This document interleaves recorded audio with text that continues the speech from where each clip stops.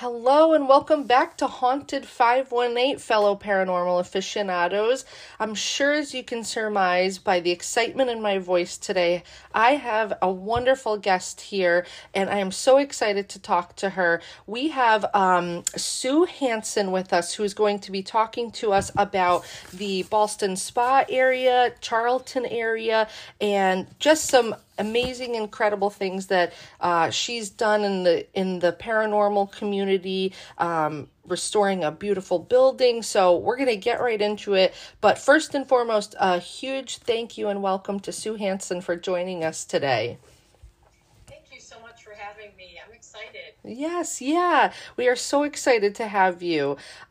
First, my guests are well accustomed to this. I always announce what I'm drinking. And we are recording very early today, before 9 a.m. start time. So today it is non-alcoholic. Usually I try to spotlight local breweries and local craft beers. But today is simply a polar seltzer. But they have a new flavor. It's strawberry watermelon. So it's really delicious. So I recommend it, and a big cheers to our listeners, but more importantly to you, Sue, for being here. So thank you.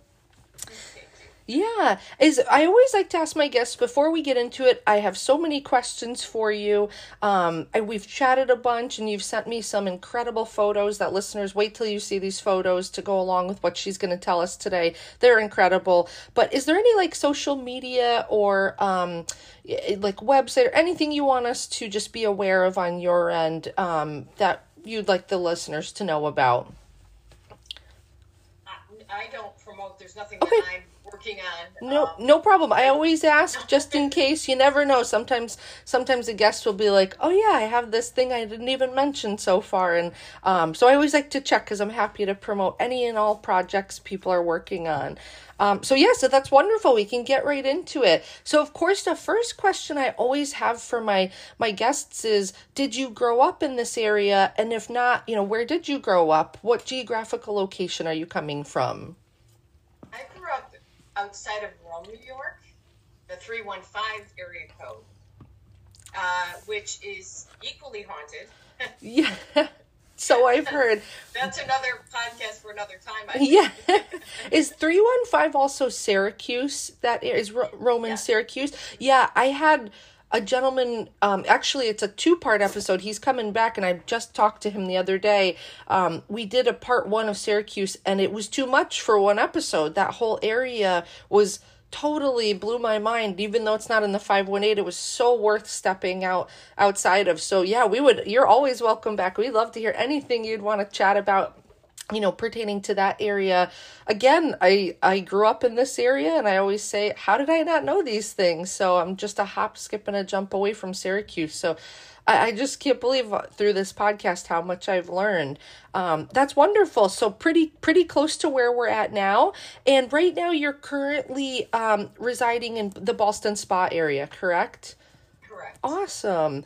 And so I think I like to kind of start also with what's your background in the paranormal, in your paranormal interests? Like, was it from when you were little, or did it kind of start more when you, in your later in life? So what's your background of the interest in it?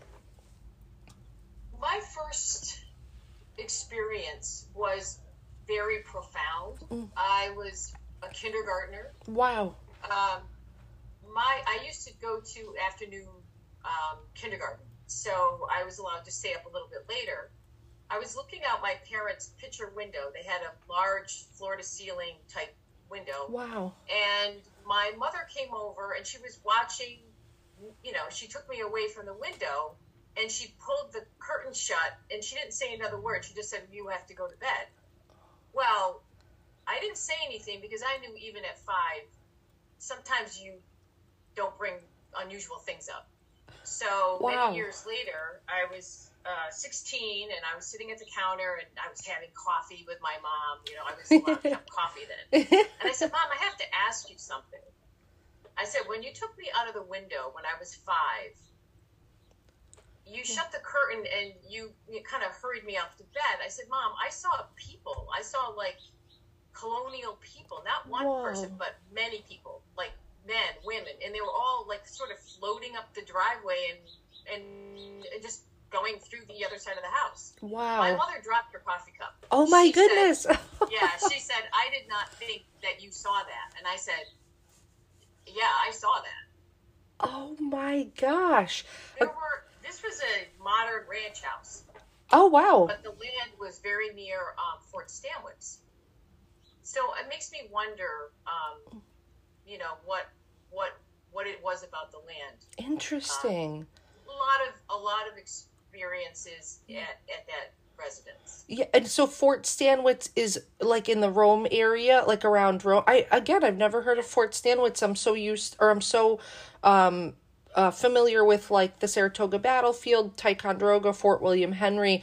But again, I just familiarizing myself. So that is absolutely fascinating. I just want to say, Sue, you gave me the first of, I'm sure, many goosebumps with that story. I just got like head to toe goosebumps while she was telling that. So I'm sure there's going to be many more instances of that. But that is incredibly fascinating. I didn't realize, I actually wasn't familiar with the term picture window. So that's crazy that you had such a unimpeded view looking out and you saw these figures, and that makes sense considering the location of it. So that's fascinating.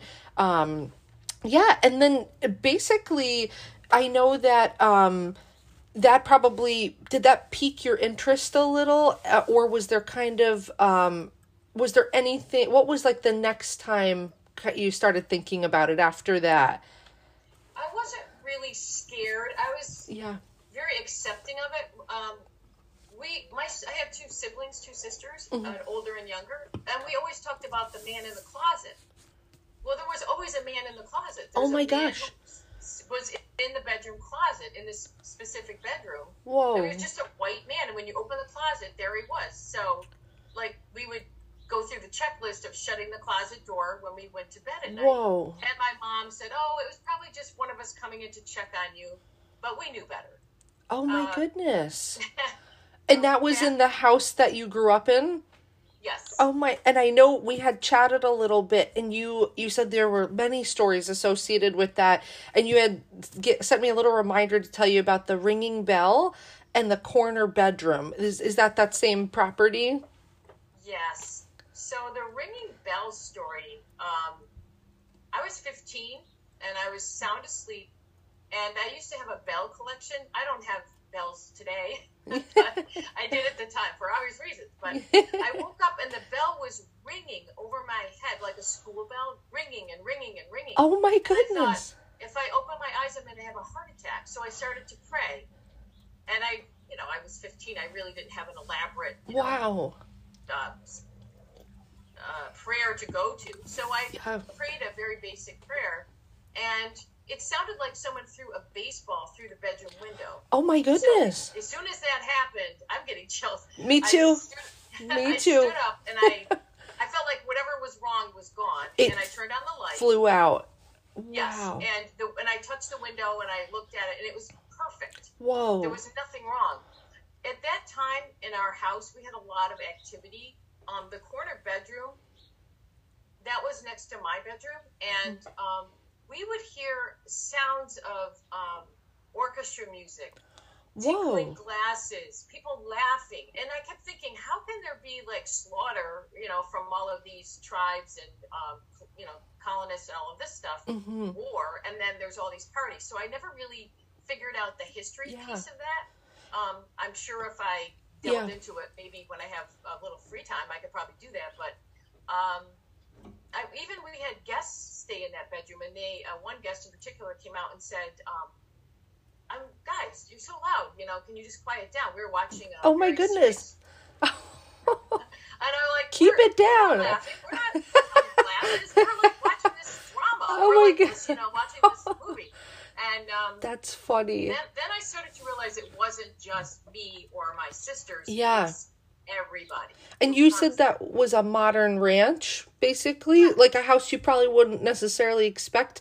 I always find those kind of stories even scarier in my opinion, because you think you're kind of safer in maybe newer construction or things that don't have necessarily as much character or history, or just visually don't look as there's no impending doom or glooms over them, nothing like Victorian. So that's really fascinating. And the bell thing is really interesting to me too, because I've read a lot about, I have kind of a little area set up in my apartment, and I have a bell there that I just kind of, I said, let something kind of come to me, like basically as a collector.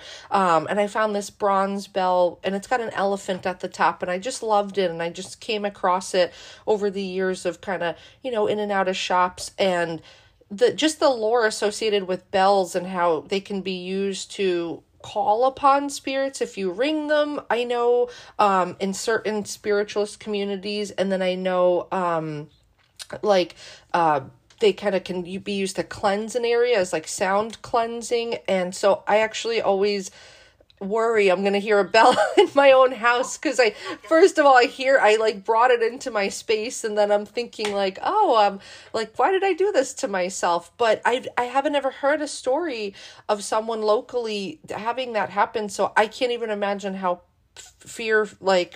how much fear you must have had. I would have done the same thing. I wouldn't have wanted to open my eyes either. And then that sound of something exiting, that's undeniable. That's really fascinating. And so I also just want to tell everybody, through speaking with Sue before this podcast, and, kind of talking about, what experiences she's potentially had. She's brave, friends. Like, you are very brave. There's so much you have told me, that we're going to get into, that there's just no way I could, I've lived in houses, and that's why I started this podcast, but I exited them very quickly because I was very, very scared. So I changed my address because of things. And so you are incredibly brave. And I really just love the way you described it, that, it's not something that scares you, but it's something like you've learned to live with. And it's actually sounds like it's been kind of a beautiful experience, which we'll get into. So I really, really thank you so much for sharing that. The next thing is kind of, how does the paranormal fit into your life now? How do you see that with, your current location and where you're living and what you've done? I have learned to live with it, and it happens a lot more frequently, I would say, Yeah. but not as, it's not as dramatic. Like, they, whoever they are, they have my attention. Yeah, I recognize that they're around. They don't need to ring bells or scare me. Yeah. I live in a very old building. I live in a 1910 building that was, in 1910, it was a bowling alley upstairs.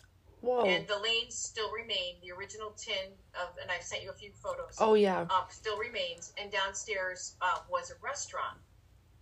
Before that, it was a hotel, 3-story hotel. Wow. The entire block burned in 1901 on March 1st. And Whoa. I researched this through Sanborn maps, and that's how I figured out what this was and what it was after that. I'll tell you a quick story. I had a psychic come. I was having the psychic come to my regular home in Charlton years ago, and I called her at the last second. I said, meet me at this address, which was this building. I didn't want her to have time to research. And so what she said to me, she said, there's a lot of people here. And I said, I know, things happen all the time. And wow. She said, well, they're upset about they're upset about the floor. We had to take one bowling lane out. Oh my goodness. Table. And I said, well, one of the bowling lanes was ruined, so we made it into a table, and it's still here, so nothing was lost. And she's like, no, they're upset about the third floor. I said, the third floor, that hotel burned down in 1901. I didn't do anything to that. Oh my goodness, that's crazy. So they're from way, way back, the spirits have been coming and going. Yeah. And so I've learned to live with it. One of the things that happened to me when I started moving furniture in here, I had a mattress delivered, and it was hot. It was a warm day, but inside here, it's a very old brick building, so it stays, fairly comfortable. But after the delivery man left, it was, I have radiators, and the radiators are ticking and making hissing sounds, and I'm thinking, why is the heat on? It was all the way up, dialed all the way up. Oh my 90. Goodness. To 90? Oh my God. Yeah, it was really hot in here. And I thought, whoa. Here we go. And then I started talking and saying, you cannot do that. You cannot scare me. You cannot scare people. Oh my You cannot gosh. act up. Yeah, that's fascinating. Yep, get your furniture out of here. Don't even think about it. Hit the road, or I'll sweat you out. That is so crazy. That that's so fascinating. Would you just mind telling our listeners the name of the building? I want to make sure I'll let you say it because I don't want to mispronounce it. But what the name of the building, and then the owner's name, the original owner. This is the Massey. Massey, awesome. Massey building, and I have a plaque on the building for this gentleman. I kind of thought if I gave him a little, hat, maybe he would be happy. Apparently, and I read a lot of articles about him. Herbert Massey just went by HB, and I researched through FultonHistory.com, and I read a lot of newspapers about him. He was kind of like I wouldn't say a bad guy. He was like maybe a little bit of a criminal. But he also was very particular when he had his hotel, very particular. And it was stated over and over in the newspapers. Oh my goodness. So I think that at first he didn't want, if it's him, he didn't want me here. Yeah. But as I made improvements, because it was, downstairs was fine. It's an office space. Upstairs was horrible. Really dilapidated. Wow. And as over the year it took to renovate the upstairs, things quieted down. He got a little happier. Interesting. Usually it's the opposite. It's like you changed my space, you did things and you did it, but you're honoring the building and you're honoring him by doing so. And that plaque is, I'm sure so many people walk by that not knowing how important that might be to someone, and to just help you kind of rest easier in this space. So that's really beautiful that you did that. I think that's wonderful. This all made me think of, like, how did you even come upon the building? Did you drive by it one day and just say, I love it? Or how did this even come into your life? No, this was actually through business. Because the downstairs office was a business that I opened with my spouse at the time. Cool. And then as time went by, it became my building. And at that point, it was already renovated. Oh, wow. But it's a very unique, narrow, deep building. Very high. There's a lot of space, like 12-foot high ceilings. Wow. All the... and in those days, because of the bowling alley, they had a lot of space in between the floors, so you really cannot hear a thing in between from downstairs to upstairs. Oh, that's super interesting. I've never heard of a bowling alley on a second floor. That's a first, and that's really fascinating. I know that you sent me like a little bit of information about what you actually experienced in the bowling alley apartment. Would you mind sharing with our listeners some experiences that you've had in there? Oh, sure. Well, one of the first things that happened before I even moved in here with the heater and all of that, I was I wanted the people that worked on this, because it did take over a year. Wow. Well, the man that did the plumbing and the man that did the electrical and the people the contractors. Wow. So I had a party on November 14th of 2014 on the 6th of November, I think it was. And so we had everyone come back, and I had all a video of before and after, and it was a great time.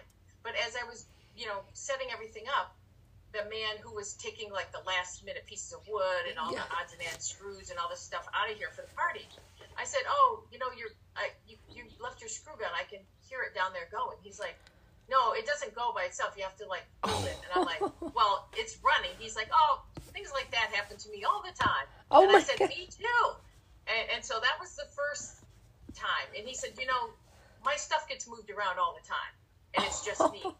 I was like, interesting. So, oh my goodness, locked the place up, didn't rent it. It was so beautiful. I didn't want to rent it, but I knew I probably should Airbnb it or rent it. And I wasn't here at that time. So, I would come up here and I had a key and the contractor had a key and he was done. So basically it was just me up here. So I would come up and I look around, I'm like, why are the curtains all messed up? Whoa. Every time I would come up here, just one panel, because the whole front, there's like curtains. And I would very lovingly, set them up, and I didn't want them to touch the radiator. So Yeah. they're a little long, so I would tuck them under and kind of arrange them so they look nice. And there was always one panel that was pulled out and left. Oh my Just to say, goodness. I'm just here. So you know that I'm here. Oh Exactly. my goodness. That's so wild. When you were working, in the offices on the first floor, obviously you said, noise transference was virtually non-existent, but did you ever, when it was vacant, did you ever hear anything? Probably not, right? Between the two floors? No, but whatever is up here in the upstairs is in the downstairs. I've heard newspapers rustling Oh my goodness. in the waiting room, and I'm like, who even has a newspaper Oh, anymore? yes. And so I said to the lady at the front desk, who's out there? And she's like, well, I don't know. I peek out, no one. I've heard my name called. I've heard my name called, and it is the ladies that work downstairs are absolutely scared to death to be alone in the building. Yeah, that's me. That's how I'd be. I'd be like, I'll work for you, but I can't be here alone. That's in the contract. That's crazy. That's having your name called always makes me very nervous because I know I've talked about it on what episode, I'm not sure, but like mimicry with spirits and sometimes I get nervous, and then I've heard from some mediums that I've seen or talked to, they've said, you never answer something, a disembodied voice, but then you think like, well, I've been living with these spirits and clearly there's a history and it's probably the person. And so part of me would say like, well, of course I would want to answer them. So that's really fascinating too. I've had my name called once out to me, and it was in an apartment that I found out during the whole awful experience I had there, and I did physically vacate it because of everything. It had a kind of a wild history to it. It wasn't that old of a place, but that really scared me because it sounded like a loved one that has passed, and it was in their voice, but I knew my gut was telling me, no way, it's not them. And I had all the things that had been leading up to that point and what happened after, it was just clear it wasn't that person. And so that really scared me. I did not answer it, but that's a story for another day. I keep telling my listeners I'm going to eventually tell that at some point, and then I get nervous talking about it. But that's really fascinating. And I know you said you've seen many orbs also, so you're just kind of living with orbs floating around. That's so great. You're brave. I was on a Zoom call, and I was waiting for everyone to get on. You know how you sort of set up and fix your hair and all of that kind of thing. And I saw a bird spirit fly through the apartment, and I just smiled. I've been on Zoom calls at another person's house, and I see things at their house. Oh, really? Yeah, just like a little blip, just a little thing. Well, we have a lot of orbs. We call it the great room, and that's the front of the building. Oh, wow. And the sound is different. I can't explain to you how unique it is. When you come down the hall, it's warm down there. It's very bright, and everyone says this is such a happy room. And it is a happy room. It's a very happy room. That's beautiful. And that's where all the orbs tend to be. Interesting. In this one, and that's where the dining room is, and the couch and the television, all that sort of thing. The orbs show up in pretty much all of our pictures. Wow. We took holiday pictures, and my daughter set up her phone, and I've taken pictures with, regular digital camera. Yeah. And you can see them move through. Wow. I'll just take a random picture as like a joke and send it to one of my girlfriends who loves, spirit things. Yeah. And I'll say, how many orbs do you see? And she's like, 5. I'm like, yeah. Oh my goodness. I just was talking to my friend the other day. She has a podcast too. And I said, have you ever gone back? Maybe I spent an hour recording. I'm home alone. And then, I go to edit it and you hear a voice that, you were home alone. I've never had that happen. Or even now being on a Zoom, we're recording and I'm like, one of these days I'm going to be mid-sentence and something's going to come into my screen, into my line of vision, and I'm going to freak out. But that's fascinating. The bird orb. I've never heard, that sounds beautiful, but also that's wild. I've never heard a description like that. So that's fascinating. I keep looking to your door in the background too. She's in this beautiful room, listeners, with these like gorgeous tall windows and tall ceilings, and there's a door in the back corner. So I've got my eyes keep going there also. So listeners, Sue was kind enough to send me some photos of this space, and it is, needless to say, it's just stunning. It's beautiful. Just thank you so much for bringing it back to life with the renovations that you did, and I am so happy to be able to share that with everyone. So keep your eyes out. I will definitely be posting on our social media some wonderful images of the space. And then speaking of images, and I don't believe these are the same spaces that you sent me, but you sent me some photos and they are wild. There is a photo that looks like it's at a reception, maybe like a wedding reception, and then in like a living room area. And I will definitely post these. I have them pulled up. I'm looking at them right now. Would you mind telling our listeners about what happened in these photos, and then I'll make sure they get eyes on them? Sure. So there's a photo of a woman and a man sitting at a table, and this was a Halloween wedding. Very rainy, very creepy night. Oh wow. And I had a young kids at that time, and I really didn't want to go to this wedding initially because I wanted to take them trick-or-treating, but it was a staff person's daughter, and so we were really obligated to go. So we went to the wedding, and I had basically stuck a mascara wand in my eye accidentally earlier getting ready. So my eye was hurting, and I had a glass of wine, so I'm taking pictures of people at the table. I take this picture, I didn't think anything of it. It was with a regular digital camera. I get home, the next day my eye's better. I look at the pictures, and I'm like, oh my gosh, what is this? In between the husband and wife, there is a hooded figure. It's wild. So, it is so clear. It's wild.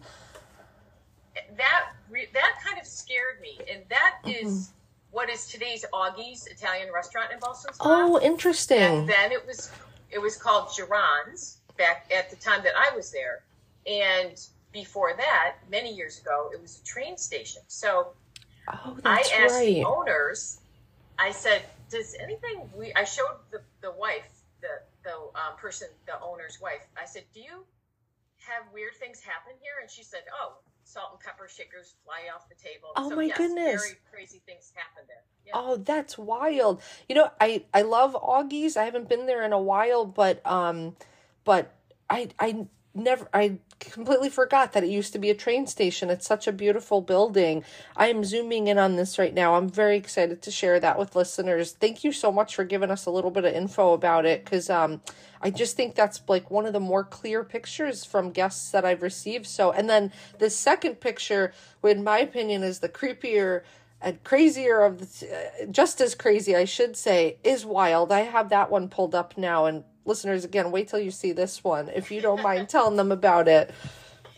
So that was taken at my home in Charlton, and my young daughter, and if you really look closely, you could see her kneeling down. Oh, yeah. Taking a picture of the German Shepherd. So it was National Dog Day, and she was a naughty 12 or 13-year-old, and so I took her phone away.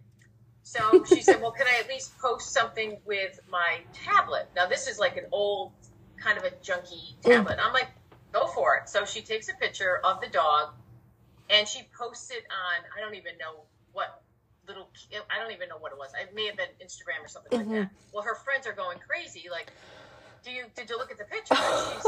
We look at the picture, and I'm like, oh, my gosh. So basically, the reflection in the sliding glass door is a man standing behind my daughter, and the dog's not looking at my daughter. And she's like, Max, he's looking over her shoulder at the spirit. Oh my gosh, I have chills. It looks exactly like my father. Oh, really? Yeah. My father used to stand with his hands in his pockets, and he was deceased at that time, and he had always wore like a white collared shirt. It looks very much like my father. Now, I showed a psychic this picture, and she said, that's not your father. No. That's not something good. That's Oh. all she would say. I Oh, know. So goodness. I don't know. I like to believe it was my father, but I don't Yeah. know. Yeah. That's a very similar experience I had where I was seeing two mediums at the same time, and one of them was telling me in that same apartment that I mentioned that the activity was my brother who had passed, and I just never felt like it was him. But and then when it mimicked his voice, I just didn't believe it. And then, and he passed pretty young, and so I always felt a connection with him, and he was in his 20s, and I just never felt like it was him, but it was definitely a male something. But then I went to see a second medium, and like in a matter of words, she basically said like that is not something good, and she thinks there was like potentially an intention behind the other medium telling me it was that. And so it kind of, these two people who had never met before, they both told me very similar, almost exact things. And it's a lengthy story, which I'll get into one day for everyone. But it was really weird for my psyche to have been told two very different opinions, and then to have my gut instinct kind of pulling me in one direction, because it really can like play games with your mind. It was crazy, and that's why I just was like, I have to vacate this space. But listeners, when I tell you this is probably the clearest image I've ever seen, even in just like me doing research, but in any of my guests sending anything in and any of my research for this podcast, it's undeniable that is clearly a figure standing right next to your daughter, right just behind, offset just behind, and the fact that the dog is clearly looking at them, and that it wouldn't give her the attention for the photo is wild. And then my mind kind of runs away with me. The dog looks a little like not frightened by any means, but he's like transfixed almost in the photo. It's fascinating. In that home, have you ever felt or seen anything in the Charlton home? Was there a lot of activity there as well? There is a lot of activity there. I don't live there, but that house is, again, 1989. It wasn't an old house. I don't know why it was farmland, I guess, at one time. We heard piano music on the morning of my mother-in-law's funeral. Oh, Not wow. just me, the whole family heard like Wow. piano music. And it wasn't like a beautiful piano. It was like a little kid's like plinking. Yeah. Like very weird. Wow. The alarms went off at my father-in-law's after funeral luncheon. We saw things, we heard things. Not so much with orbs. Orbs is really associated with the Boston Spa place, but my children were basically tormented as little kids. Oh, yes, my goodness. Son was my son up until the age of 7, and I told him, I said, this will stop. You'll stop seeing things because that's like your mind can't handle it. I said, it'll stop. And hopefully, I don't know if I suggested that to him and it worked, but he saw a soldier in the hallway. At age 3, he said, there's a man in my hallway. And I said, oh, okay. What was he doing? And he said, well, he had a gun and a helmet. Whoa. And I'm like, oh, okay. And, my son's father's like, oh, yeah, here we go. So I said, well, what did he do? He said, he just looked and looked. And I said, and what did you do? And he said, I just went under the covers. And then when I looked again, he was gone. He went away. Oh, my There was a time we lost family members, young children, my niece and nephews. And around that time, a lot of even though it was in the, not here in this area, a lot of activity. Interesting. My son came tearing up the stairs right around 5 years old. And he's like, there's a man on the couch. He's got a suitcase. And I, dropped the hairdryer, run down the stairs. There was nothing there. But he explained it like he was waiting for a bus. And he had like marks on his suit coat. I mean, it's such detail that a little child, I just don't believe my son would take that kind of terror. Yeah. So we had a lot of problems, door handles rattling at night. Wow. All of the older kids and everyone. But my youngest son and daughter were really took the brunt of it. That is sad and fascinating and wild, and I can imagine just uprooting an entire family isn't an option. You don't just move. Right. I was lucky that I was just a renter. I'm still just renting apartment. It's easier in that regard. But when you have a home and that you're almost forced in these positions. And sometimes the spirits like know that and feed off that.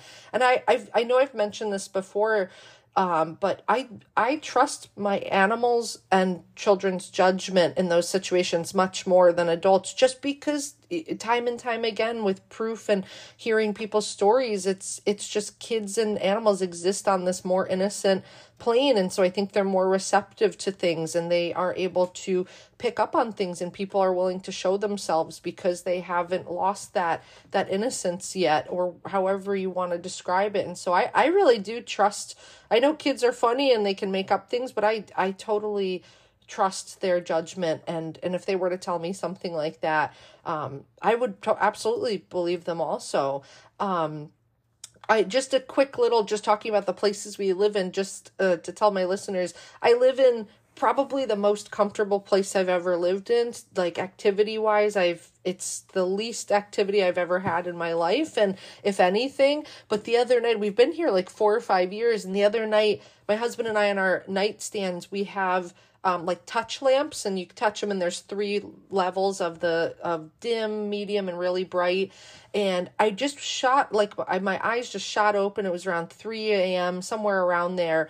And I always sleep facing the nightstand because I can't sleep with my back to the edge of the bed, because then my mind goes, oh, well, there's someone standing there. And it's terrible because then I'll actually stay uncomfortable sometimes just because I'm too scared to turn the other way. And so I always generally am facing that way. And my eyes open and then my light turned on. It just bing, turned on to the first level. And I was like, huh. And I just kind of, for a moment, was like, okay, that's odd. I was like, maybe I bumped it, or maybe I just bumped my pillow and my pillow bumped something. Who knows? And so I kind of got up, and I have I'm caring for my dog right now. He's sick. He's on hospice. And so my first thought was, well, of course I could debunk it, but also maybe somebody's trying to say you need to go check on him because, just wake up. And then I sat up and I'm sitting there, and you have to ding it all the way through, touch it to the brightest to get it to turn off. And so I had to do that, and it woke my husband up. And he's like, what's going on? And as he said that, his dinged on. Bing, just his little dim went on. And I said, honey, and I'm standing far from it. He's not close to it. There's nothing on his end table besides the lamp. And I said, the nightstand, and I said, yours just turned on. And he turned over. I said, my light turned on by itself. And then he was like, oh, that's weird. And then he's half asleep. And then I go, yours just turned on. He turned over and he's like, what the heck? And he turns it, he bright. And I'm like, I'm going to go check on the dog because my gut's telling me to. And so he turns his off, and, as I'm leaving the room, I look back, and as I look back, they both turned on at the same time. And I go, honey, and his eyes are closed, and it's real dim, so you can't, if your eyes are closed, the medium and brightest will wake you up or cause you to open your eyes. And I go, honey, open your eyes. They just both turned on at the same time. And he was like, what? And I go, I gotta go. And I went running into the living room. My dog was okay. He was fine. He's, he's dealing with, he has good nights and bad nights, but it was a good night. And I checked on him, and I was, of course, worried. And I came back, and then my husband left to go on a trip for 6 days and left me alone in the house the next day. And I was like, okay, you're canceling your trip. I'm like, that's it. You're not leaving. But I hadn't had a personal experience, and we kind of tried to debunk it. I hit it with, his end table always has nothing on it. Mine has like a book or something. And I tried to bump it with objects, and they don't turn on just bumping it. And there's nothing that would have landed on it or anything like that. So it was really weird. Just a personal experience to share. Happened about 3 weeks ago. But I'll take that over living with what you have lived with any day. But thank you for sharing all those stories. These are all so fascinating. Are your stories made me think, are your children, like receptive now as adults, and do they have they had their own experiences living in places outside of the home and wherever they've moved? Or I should say I'm not sure how old they are. I'm assuming they're old, older and moved out, but that might not be the case. So I have 5 children. Wow. I have 4 sons and a daughter. Wow. And the eldest are all on their own, out of school. You know, they all have great jobs. The 2 youngest, my daughter is at Penn State, and my son is at Georgetown. So he's not. He was truly tortured as a young kid, and now seems fine. Nothing's really happened that he's ever told me. But my daughter does continue to have a lot of, mostly for her, it's in her dreams. She has extremely vivid dreams that come true. Wow. And sometimes they're about other people that she wouldn't really normally know. It's a lot. So she's done like smudging. She's burned candles. She, prays about it. Yeah. She has a lot of sleepless nights. And she's very fearful. Yeah. She really is uncomfortable here unless I'm here. Yeah. But I think they're finding their way. I don't know. I think you are much more educated about this. I sort of bumble along and it's just the way it is for me. Yeah. I don't really, I never heard about the bell or all of these things. I've never heard about someone calling your voice. That's fascinating to know that. Yeah. I think that they'll be okay. I Yeah. think that they'll be fine. Yeah. Yeah. And honestly, that fear that's the hardest part of it all. I'm the same way. As much as I respect the building, and just hearing you talk about it would make me feel so comfortable there, I'm just a fraidy cat, plain and simple. It just comes down to the fact that fear always gets me, but it's such a double-edged sword because curiosity killed the cat. I keep coming back to it. I've had these experiences. I lived in this house. I was living in this house like on weekends. My best friend's parents were separated, and so weekends we would go to New Hampshire, and it was just kinetic activity. It was just things moved in front of our eyes. Footsteps happened when we were the only ones downstairs, and we would come home, leave for an hour to go grab a bite or something, come home, and everything's moved and across the room. And when we're out in the yard, it was in the backwoods of New Hampshire, outside Keene and Brattleboro. Families owned those houses for generations. Family buried their family members on the land. And so most of the houses, dirt roads, they had a lot of land each. And so we do bonfires often. And when we're all outside, lights are turning on and off in the house. We could see the windows. And so it got to the point where I was going out there. It was about 2 years where I was out there pretty much every weekend. My best friend, I think I was in middle school or the beginning of high school. And, and she knew I was like sensitive and fearful. And so she said, she didn't tell me until we were like driving there she said, by the way, it's an active house. But she kind of thought it was funny. And then the activity totally ramped up with me coming there. And I think it was because of my fear. And, her dad was like the bravest person I know, because he lived with that by himself all day and every day. It was only us that ever came to see him. And so he couldn't have cared less. He thought it was funny. And I was like, I don't know how you do that. But it got to the point where I want to say about a year into it, my fear and the ramping up of it caused her to be unwilling to go there. And the dad put us up in a hotel for a whole year, every weekend, like the local motel down the road, because he was like, well, I'm not going to not see my daughter. And he said, you're not lying. I live with it. And so he put us up and paid for us. And I always think about that because that property's not in the family anymore. And I always think now, years and years later, that was my like late teens, mid to late teens. I always think I wish I could now, in my mid 30s, go back there or go back with my friend and just witness it again. But it was undeniable. And then these other things that have happened, where someone mimicked my brother's voice, that's more like psychological torment. And, it's just fascinating and scary. And so that's why, like, this podcast truly is cathartic, and hearing people, and then it is really comforting seeing, hearing people that are brave. And I just want to read a description that you said in the email you sent me. I thought it was really beautiful. You said, the paranormal fits naturally into my life these days. It feels very natural that this energy is is around all of us. Recently, and then you talked about, while waiting on a Zoom call to begin, a bird spirit sailed across the screen that made me smile. So I just thought that was a really wonderful description and way. So there's all types of paranormal aficionados, ranging from your daughter and I to you, and that's why it's so wonderful to speak to you. Another question I had for you was, I always like to ask my guests, do you have like bucket list locations, kind of dipping your toes in the paranormal community? Is there like a haunted location or locations you'd want to go to? Even just geographical area. Some of my guests have said like Scotland or Ireland, with, the history and age of things. But is there anywhere you'd ever want to go after having the experiences that you've had? Or anywhere you want to avoid? No, and that's I don't look for it. I feel like it finds me. Mm-hmm. I was at there's a mansion in Troy that is, I went with my friend who was giving a history, like a speech. And I think it's the Cluett Mansion in Troy. Okay, so I went to this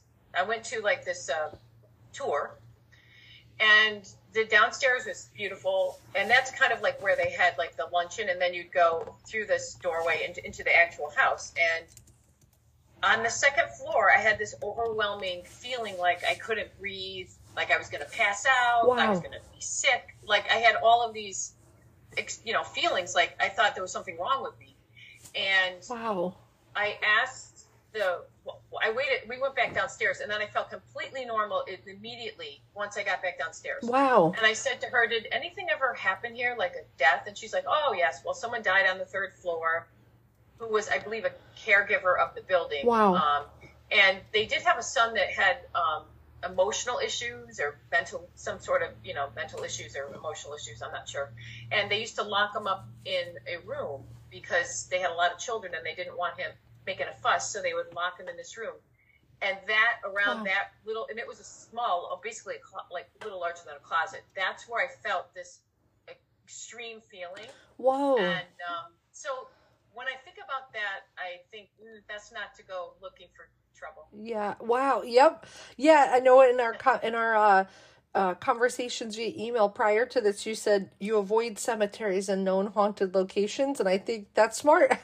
Definitely. It feels like you might be a magnet for it, and or you've just luck of the draw. You've just been around, you physically lived in places, just happened to be that's where a lot of energy is happening. But I think that's smart. I don't think that's a bad idea by any means. Let it come to you. And I just wanted, for my listeners, I think I talked about this, I'm pretty sure in the Troy episode I did, but just to reiterate, it's the Hart, I just Googled it quick, the Hart Cluett, Cluett Mansion, Hart Cluett Mansion. It's a beautiful property.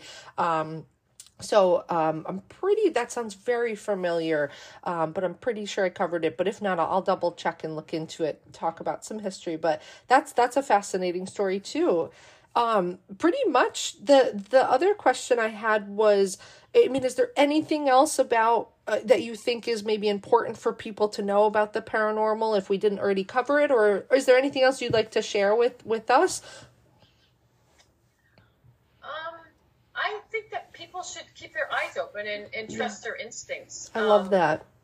As I've gone along, I noticed that a lot of things show up in mirrors. Oh. I was at a Super Bowl party, and the chairs were arranged in such a way. It was an old farmhouse in Charlton. And to get by me to go down the hall, you would have to say, excuse, it was tight. It was a tight space. But I saw someone in white with a white dress, white hat, pass in front of the mirror. So I said to one of the owner's children, I said, who's the lady in the white dress? And they're like, oh, that's Mary. Oh my gosh. I said, well, Mary wants to say hello. Oh. And it was kind of like a cool little Wow. It wasn't really, it Yeah. wasn't scary. It wasn't scary. Wow. And it's happened in hotels too, where something passes in front of the mirror and I think, well, okay. They just, I think that I don't know a lot about this, as I said earlier, but I feel like they're just bumbling around. They don't know what they're doing. Yeah. I don't think it's always with an agenda. Yeah, I agree with that. Yeah, I think you're spot on. I think there's a lot of evidence for there's they say in the paranormal world there, and I'm gonna forget the terms. There's the ghosts that are kind of recurring on it's almost like it's a videotape of them just replaying, and they don't, it's not it's an intelligent haunt and I'm forgetting the term, it starts with an R, and the term that starts with the R is just, they're kind of just like, it's like almost just like their spirit just cycling, and they have no perception of anyone around them. I've heard stories of, the same time every night at 11 p.m. a woman with a lantern walks through our living room and just disappears, and same face, we call out to her, she doesn't turn. So it's this recurring thing. And then there's the intelligent haunt. So I think you're absolutely spot on with that. My friend that I mentioned earlier, who has a podcast, The Outcasts, it's called, their episode this past week was on mirrors. And I know mirrors have always made me really scared, to the point that I actually haven't wanted to research them, because then my mind will run away with me when I'm home alone or about to try to go to sleep. But the episode was absolutely fascinating, and I'll send that your way. It might be fun to listen to, but I learned a lot from that also. But yeah, mirrors are a fascinating thing. And the place I live in now, as much as I love it, it's the biggest bathroom mirror I've ever had in my life. It's like the size of the vanity, maybe 48 inches wide, and it goes all the way up to the ceiling. So it's like 4 by 6 feet. It's gigantic. So every morning I'm in there, I'm like, please not today. Nobody come through today. But she touched upon how double reflections, like when you're looking in a mirror and there's another mirror, and she touches upon that. I never knew anything about that. So very fascinating, and to hear your firsthand accounts with them, that's wild. And I think that was really beautiful what you said. Keep your eyes open, take photos. I think that's wonderful advice. The last thing I wanted to just make sure our listeners knew about, because you did this really wonderful thing, and I'm sorry if I'm explaining it incorrectly, I'll have you explain it, but through the Ballston Spa Village Cemetery, there's a compilation of writing. It's called Tales of the Crypt, and I'll basically turn it over to you, but Sue wrote this beautiful story, which I'm going to end up reading, so it will be included on this episode. But could you just tell our listeners a little bit about that project? Sure. I was volunteering at the Saratoga County Historical Society. My friend Lauren is the historian. And I had done a lot of research on my building, the owner, and a lot of people associated with it. Very interesting people. So she said, well, you have all this history. Why don't you, do this writing challenge? And basically, in the cemetery, there was a crypt for the Walsh family. They put a camera in to the crypt, and they noticed that the body of Mrs. Walsh is missing. Eliza Walsh this is a true story. Wow. Her body is missing, and they don't know what happened to her. They feel that maybe, the grave was robbed, or because the black covering was ripped away, the casket lid was off. Wow. So the cemetery around Halloween said, you could write a story or a poem and explain what you think happened to her. So a lot of people were excited about this. And we read portions of our stories and our poems at the Brookside Museum. Wow. So they published this on the cemetery site. So I'm sure not many people have seen it, but it is some interesting works. I'm really excited to hear your take on it, and I will make sure that I share this with our listeners so they can have access to reading the entire compilation of poems and stories, because what a cool little project. I never knew anything about it, so I think it's really wonderful and important to the local history and lore. And I do kind of think that the more you talk about something unresolved like that, it spiritually just potentially increases the chances that you might find some answers, like, and really honor the person that it's affecting, and, you know, the deceased person. And maybe, you never know, the more we talk about it, the more we may be able to help them find some peace with it also. So I think that's really great that you were a part of that. All right, friends, sit back, relax, and enjoy this story written by Sue.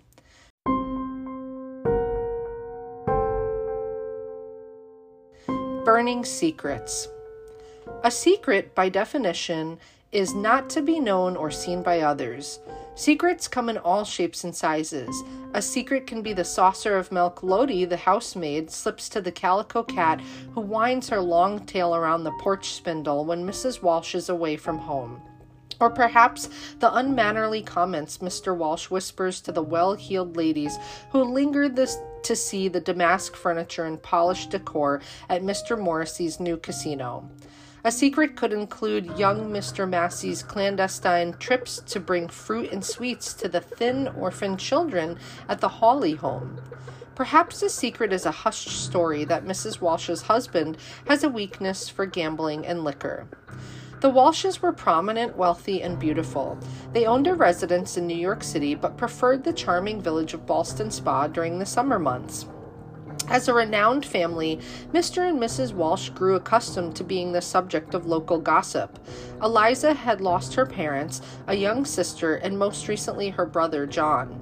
Eliza was childless, and it seemed that her husband was slipping away as well.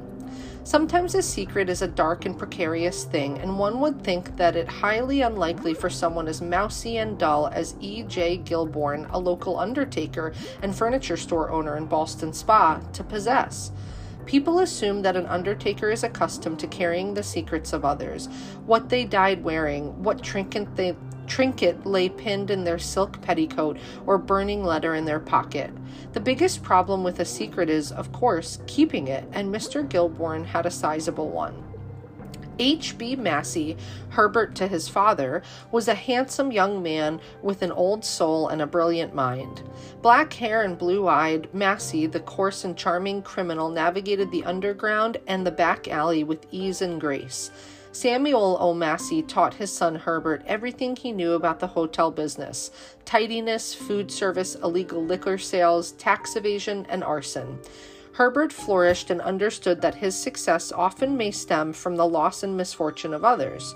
Sometimes philanthropy was deemed necessary, and the senior Massey donated funds to entities reaping the largest reward, such as the St. James Episcopal Church on Main Street in Milton Center. A generous gift would buy land, build the church foundation, and a rosy relationship with the pious citizens and legitimize the name Massey. Unfortunately, working with his father in the small hotel of Milton Center couldn't hold an ambitious man like young Herbert, for he had a taste for that which was just out of his reach. In the late summer of 1869, that which was unobtainable included the fame his idol, Old Smoke Morrissey, had achieved. Morrissey, having conquered the fighting world, entertained the glamorous people of Saratoga Springs. John Morrissey was a clever man. He discovered ways to separate the resources from the patron with horse racing day by day and high-stakes gambling at night. Morrissey dazzled his patrons with statues, brass, and beautifully carved wood in his famous Saratoga casino. The clubhouse, Morrissey was the people's horseman, a class act, and he served as a role model to H.B. H.B. worked for Mr. Walsh during these years, primarily in his smoky pool halls, but also assisting him in any capacity he required. H.B. could be seen accompanying him on the railways or delivering whiskey. Walsh was a demanding man, calculating and brusque. He found relationships cumbersome. Massey was optimistic, eager to advance. Like wealth and notoriety, Mrs. Eliza Walsh was just another one of those things known to him, but just out of reach. Herbert found excuses to call on the Walsh residence, particularly when Mr. Walsh was working in New York. During one such visit, wind and hail overtook the grand home, and servants scattered in every direction, fearing the deluge. Running from the rain with skirts in hand, laughing and chasing her dog, Maggie, Eliza cast off her proper countenance and experienced exuberant joy. Massey scooped up the muddy, squirming terrier pup and tucked her under his arm. He dried her with his handkerchief and presented her like a prize. Eliza clapped her hands, her bright eyes and lovely mouth smiled, and HB was caught by a storm in every sense. Elusive no longer, locked eyes ultimately led to a surreptitious engagement. 10 miles away, a disheveled E.L. Walsh sat alone in his tidy, dank office watching the raindrops chase each other down the pane. His large hand cupped a tumbler of whiskey. Closing his eyes, he remembered his father's angry face and mocking words, his mother's disappointed eyes. He finished the burning libation and hurled the glass at the silent, gaping mouth of the fireplace. Eliza Walsh struggled to fabricate a plausible excuse to go to town, and the servants exchanged worried glances. Dr. Baker had attended to Mrs. Walsh some days before, and she appeared more distant and weak each day. Steadying herself, she smoothed her hair and chose a charming silk bonnet of green. Feigning a late morning breakfast with her husband, Mrs. Walsh requested the driver, a small professional man who strived for excellence and excelled at loyalty, to deliver her to the St. Charles. The St. Charles was a middle-class hotel owned by the assistant H.B. Massey's uncle and the driver. Mr. Harris, felt ill at ease. Arriving at the hotel, Eliza accepted the assistance, smiled weakly, and sent the driver on for another errand. Stepping away from the carriage provided a reprieve from the pain of jostling and the imploring eyes of her servants. Stubbornly, Eliza trudged uphill towards the cemetery, stopping often, crying softly much of the way. It was a cool and cloudy September morning, and a risky outing for a woman physically ill with the problems of women to embark on.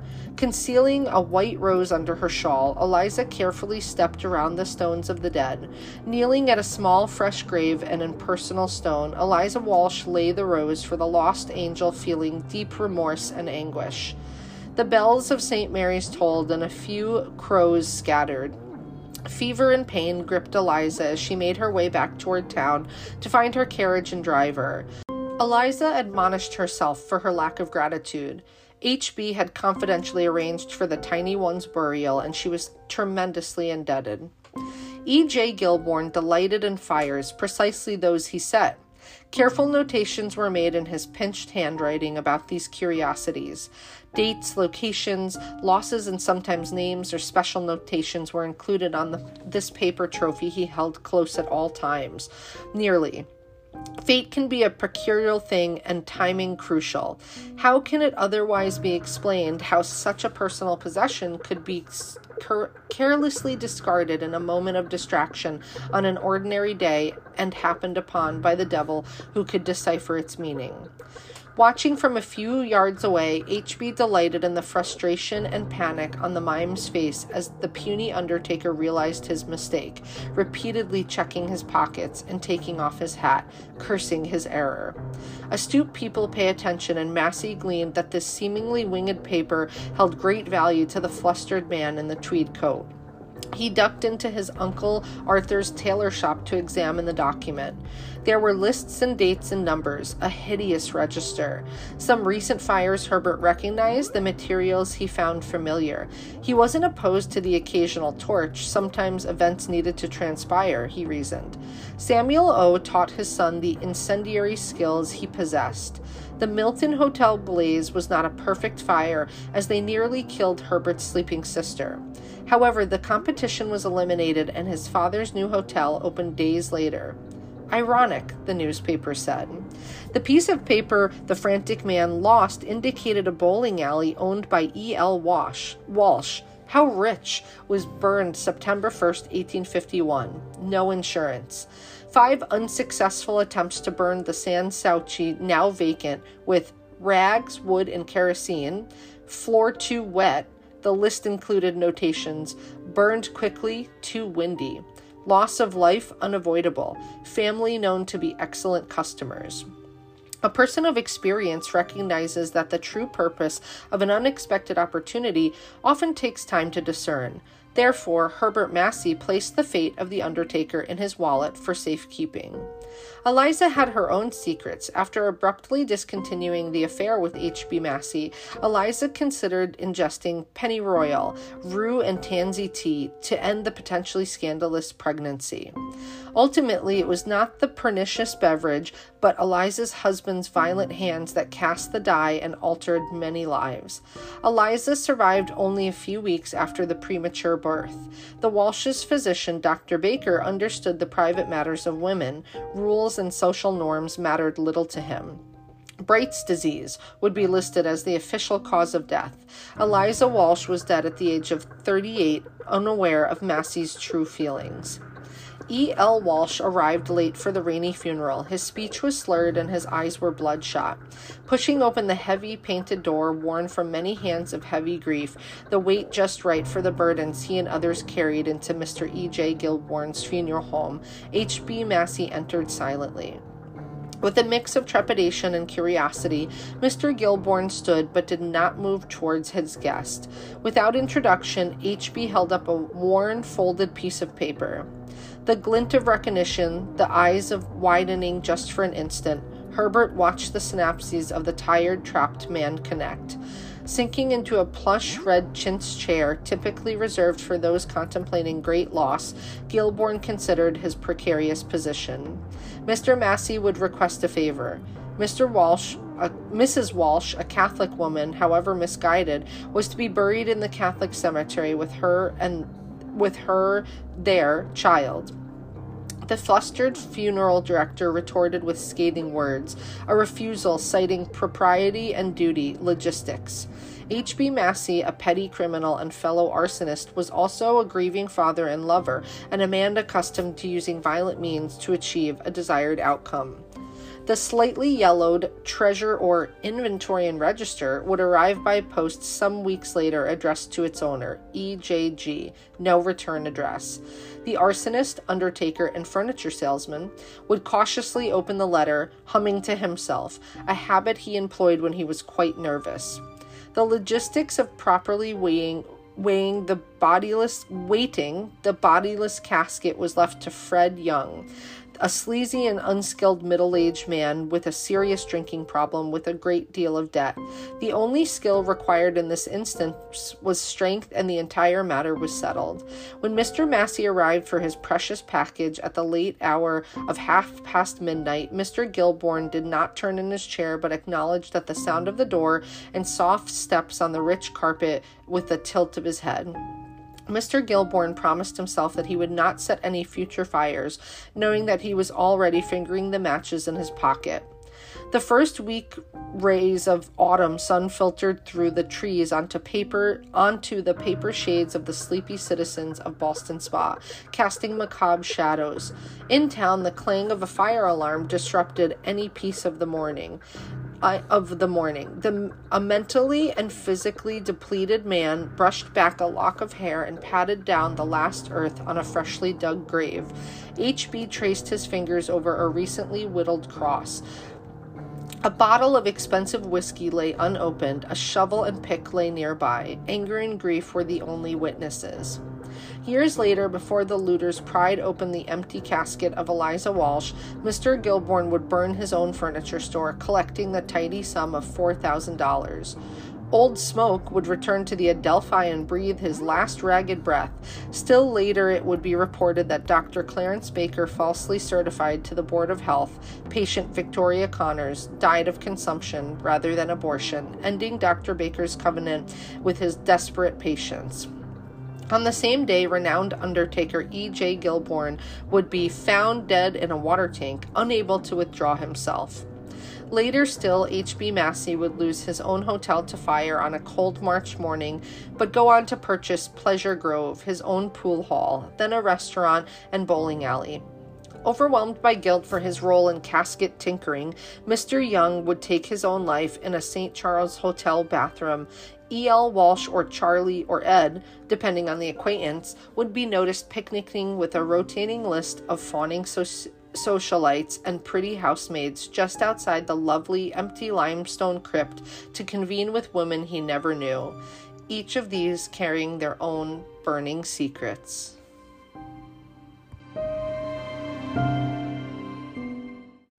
Welcome back, friends. I hope you enjoyed that beautiful story written by Sue.